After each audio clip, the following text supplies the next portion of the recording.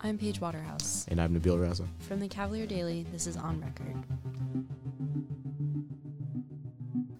So, Paige, you might have noticed there's a lot of changes coming to university buildings. I have noticed that, Nabil. There's definitely a lot of construction. Yeah, so the university changes often, and with a growing student population and with different needs, there's been a lot of investment into new buildings or renovation of buildings or just changing the landscape in general. Growth. Yeah. So in the 70s, total enrollment just passed 10,000 students, and now we're at about 24,000 students. And the population has increased in diversity with African-American students being admitted in the 50s and women being able to begin full coeducation in the 70s. The increase of enrollment has also come with adjustments to current housing for undergraduate students, with the remodeling of Alderman Road dorms in the mid-2000s and the recent construction of Bond House. And we did an episode on that last season, didn't we, Nabil? Yeah, we did. You should check it out. Back on season 1. Go ahead and give it a listen. Yeah. So ongoing housing construction also includes the Brandon Avenue projects, which are designed to accommodate about 313 students in an apartment-style residence. And those projects are being constructed as part of a larger Green Street vision for Brandon Avenue, and that places an emphasis on sustainability and green spaces. The current construction projects page on the university website states, quote, "One of the Brandon Avenue design objectives includes embracing the sustainability goals of the university, leveraging unseen opportunities such as podium parking and green spaces, and providing places of transparency to put learning and activity on display." So this is part of a larger push towards sustainability and transparency and accessibility that the university is trying to undergo. For example, in October of 2019, the lawn, a age-old UNESCO World Heritage Site, was finally made handicap accessible with the addition of ramps to go up the terrace levels. The new project has provided a permanent, continuous, barrier-free route along the terraces from the Rotunda to Old Cabell Hall. Even though there's been some strides to make grounds more accessible, people have called for increased work in this area. A number of organizations around grounds have called for increased accessibility and adherence to ADA standards. The Student Council representative body passed a resolution back in 2017 calling for the increase of accessibility of the lawn by making rooms of the academic village wheelchair-friendly. Technically speaking, the university isn't legally obligated to adhere to the Americans with Disabilities Act standards for the lawn and the rotunda since they are designated as UNESCO World Heritage Sites. Another big change coming up is to the Emmett and Ivy Street corridor. The Emmett-Ivy corridor houses the old Cavalier Inn and other properties that are currently being torn down for the development of a collaborative space. The 14.5-acre lot is planned to hold a 225-room hotel, 25,000 square feet of conference space, and a pedestrian-friendly landscape. One of the main focuses in this development is linking Central and North Grounds. North Grounds being where Darden and the law school are, and Central Grounds, of course, being where the rotunda and a lot of the classroom buildings are. Many community members have voiced their support for a more pedestrian-friendly space around the Emmett and Ivy corridor. Alice Rocher, the architect for the university, spoke in early November about the updates for the university reconstruction, stressing that there will be an increased pedestrian friendliness in Emmett-Ivy Street corridor, with an emphasis on having a bustling, multi-purpose area for students and the community. She also mentioned that the university, along with the city of Charlottesville, has been granted $12.1 million in funding to, quote, improve pedestrian and bike safety along the Emmett and Ivy intersection. To speak with us about the Emmett-Ivy Corridor project, we have Professor of Architecture Andrew Montshine. I'm Andrew Montshine. I'm an assistant professor of urban and environmental planning here in the School of Architecture at the University of Virginia, and my research and my teaching focuses on transportation for most of the time.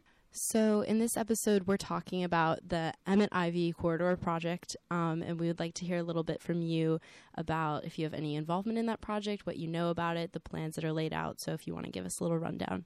So my involvement in the Emmett-Ivy Corridor project is really through a class that I taught last semester. So I teach a class called Transportation and Land Use.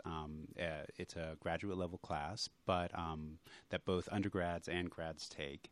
And last semester, the School of Architecture was approached by by the Office of the Architect to see whether we might be ready and interested in engaging in the Ivy Corridor project through a class. And so I said, absolutely, this would be perfect, since the class always focuses on some project. It's a project-based class. And it usually focuses on some issue of how transportation and land use fundamentally have to function together to provide a better urban experience, mobility-wise, sustainability-wise, and equity-wise. This seemed like the perfect project right here at UVA. There's a ton to think about. And so we said yes, definitely, and my class became the Emmett Ivy Corridor class for last semester. And what we really focused on in the class was connectivity specifically. So thinking about connectivity not just within the new developments that are going to come, so all the pathways within the Ivy Corridor, but also connecting Ivy Corridor to the rest of the university. So what came out of the class? So the class itself produced a product, actually. It's a report called Connecting the Ivy Corridor. And fundamentally, it's a compendium of 15 different projects, or 14, excuse me. I'm already forgetting how many students were in the class, who really spanned disciplines including urban planning, landscape architecture, also engineering, actually. Somebody came from the engineering school to take the class. And thinking about connectivity within and beyond the Ivy Corridor in different ways. So when you look at it, there's some general ideas. There's some thinking around how do we use the topography of the university to connect central grounds to the Ivy Corridor and then maybe to north grounds as well. There's thinking a lot of thought about how do we deal with Emmett and how do we cross Emmett Street. That itself is a major problem and a major issue. So there's thinking about that. There's thinking about what do we do with bikes and even micro-mobility like scooters. How are they going to actually fit into whatever this becomes? And even some really interesting regional thinking of how this can be a node, specifically with the railroad corridor, that actually there's some really interesting news around that railroad corridor being bought by the state from its current private owner. What can we do with that rail corridor, not just to link UVA, its different parts together, but also to link UVA to the region and beyond. And so there's a real diversity, and we can talk about some specifics for sure. But yeah, it's really chock full of some cool ideas. Just for some of our listeners who may be a little unfamiliar with the area, can you talk about how the rail corridor fits into the Emmett Ivy Corridor? Absolutely. So the rail corridor are the tracks that everyone knows. They're the tracks that go under Beta Bridge. They're the tracks that go over the corner at 14th Street and University. And they run continually west from about where the School of Architecture is, over Emmett Street. And then they bifurcate the Emmett Ivy corridor from the athletic grounds. They represent right now a barrier. Fundamentally, really nobody but a few Amtrak trains every day, or not even a few, just one or two, plus empty coal cars basically running from eastern Virginia out to West Virginia, are all that really use those tracks these days. But the state of Virginia, the Commonwealth, is purchasing, or at least has a deal, if it's funded, to purchase those tracks, which is an amazing opportunity to rethink what those tracks could be. We still want to use them for regional transportation, but they also mean that there are new ways of thinking about transit that we have a ready corridor for that links not just downtown to UVA and beyond, out to the west to Crozet and beyond, but even potentially local transit. And some of the students really focused on what that node really in a transit network would look like. Do you want to talk about some of the other specifics of the proposal? Sure, I think that's the best thing to do. I think one of the big issues and one of the questions that was really posed to us by the Office of the Architect and others as well is how can pedestrians really reach this site, get across Emmett, and do it in a way that is safe, is comfortable, and fundamentally means that it doesn't feel separated from central grounds, and as well as north grounds. And so we took a number of approaches. Different students, took on different ways of looking at this. Some of the ideas fundamentally look at, well, maybe it's time for a bridge. Maybe it's time for a bridge across Emmett Street. We already know there's a bridge a little bit north, but that's kind of out of the way for a lot of people. So if we want people to get directly to the Emmett-Ivy corridor, right there at the intersection of Emmett and University and Ivy, someone developed a bridge that, not only could function as a way of crossing, but a way of enabling people to kind of take in vistas and look at what's going on. We do have precedent for that even at the university with the connections of the South Lawn to New and Old Cabell, for example. There's that bridge there over JPA. We also looked at how can we connect North Grounds to Ivy, to the Ivy corridor, and that's an entirely different issue because that's really an issue of land use more than anything else, and the idea that we kind of, when the university was developed, or the North Grounds were developed, it was really done in a very suburban way. When you think, as an urban planner, we often think about how older places have a very different quality. And often part of that quality is that it has a mix of use. Old places have mixed use. They have the opportunity to live, to work, to engage in social activities, all within a small space, fairly integrated. Suburbs are not like that. It's a block of houses. It's a block of offices. It's a block of parkland. And really, that's how North Grounds was developed. We have athletics grounds, and it's all athletics, nothing else. Then just beyond that, there's some very suburban graduate student housing. And then beyond that, there's a law school, there's a gym, there's a business school. And they're all very separated. There's no real integration there.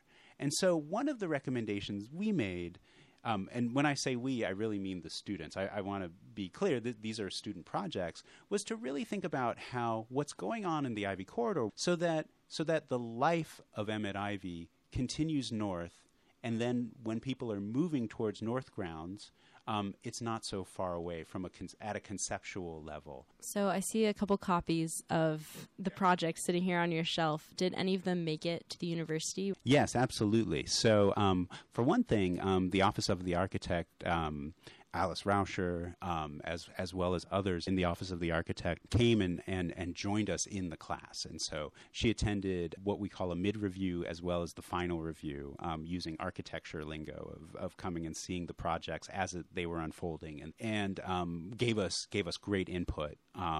Not always input that said that this is going to work, but sometimes saying, "Are you sure you've thought of this? Are you sure you've thought of that?" Which is really important for the students to hear how what they're thinking is realistic or not. But yes, through working with the Office of the Architect, we put together this report, which they have. We've actually as well sent it to the UVA rector, who's the head of the Board of Visitors, as well as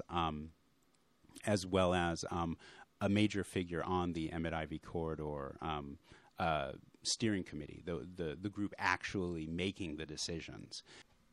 So you talk about some of these plans already in the work and the proposals that the students have put forth with a huge focus on connecting the university bubble to the outside Charlottesville and Albemarle communities. Was there any pushback that's been raised from the community based on these projects and plans that are in the work?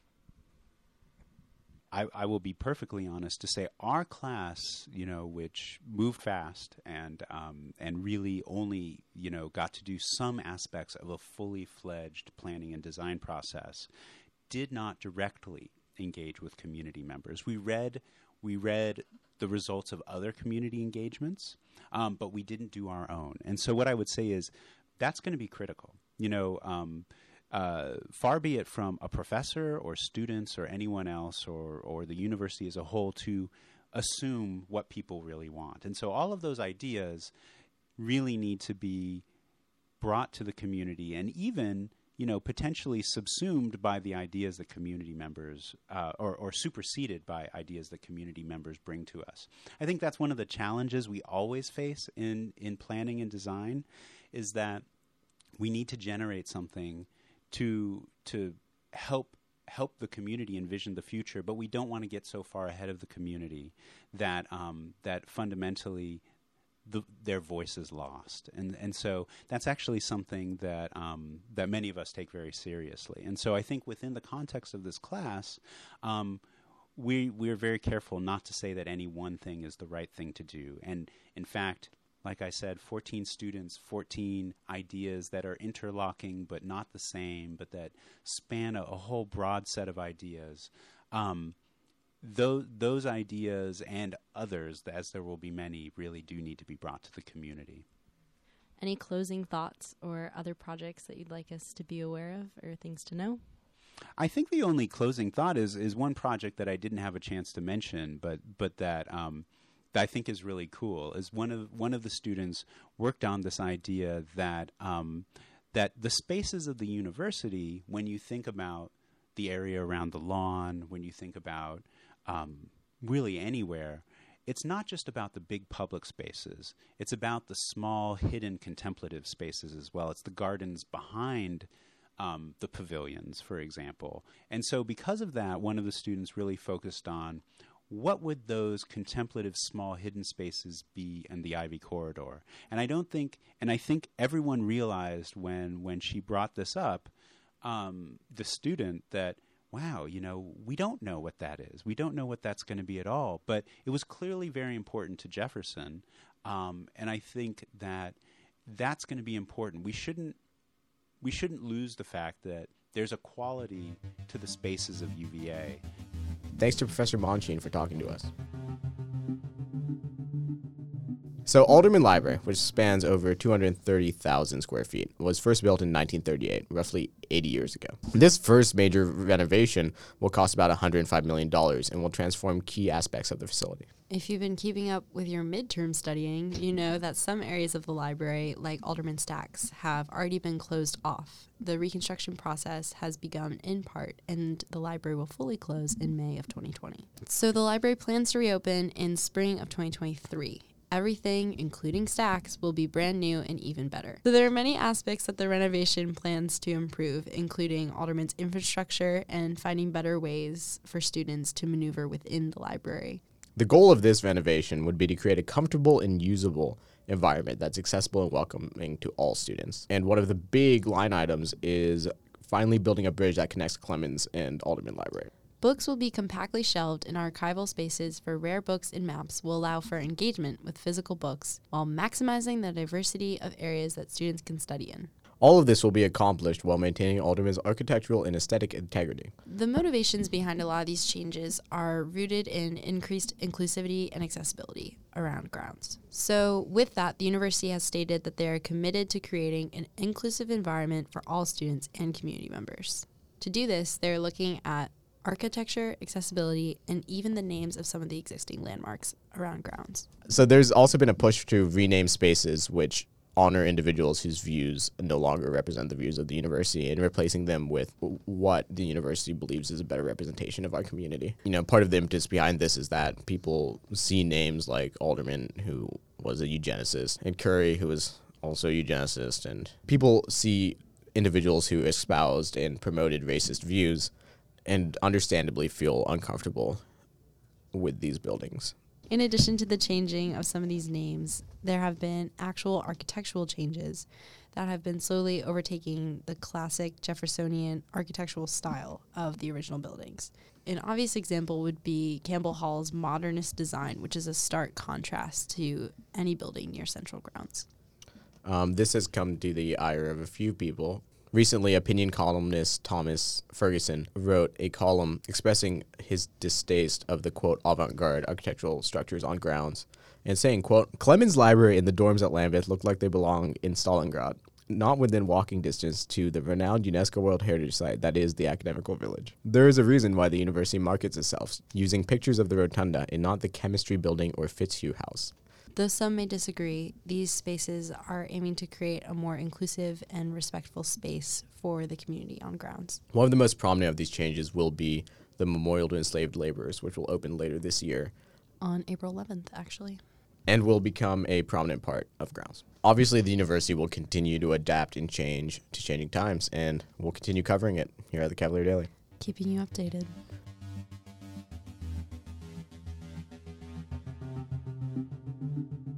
So Paige, what's been on your mind this week? What's been on my mind? I had to do, all right, I know I talk a lot about astronomy. Not really. I just talked about it last time.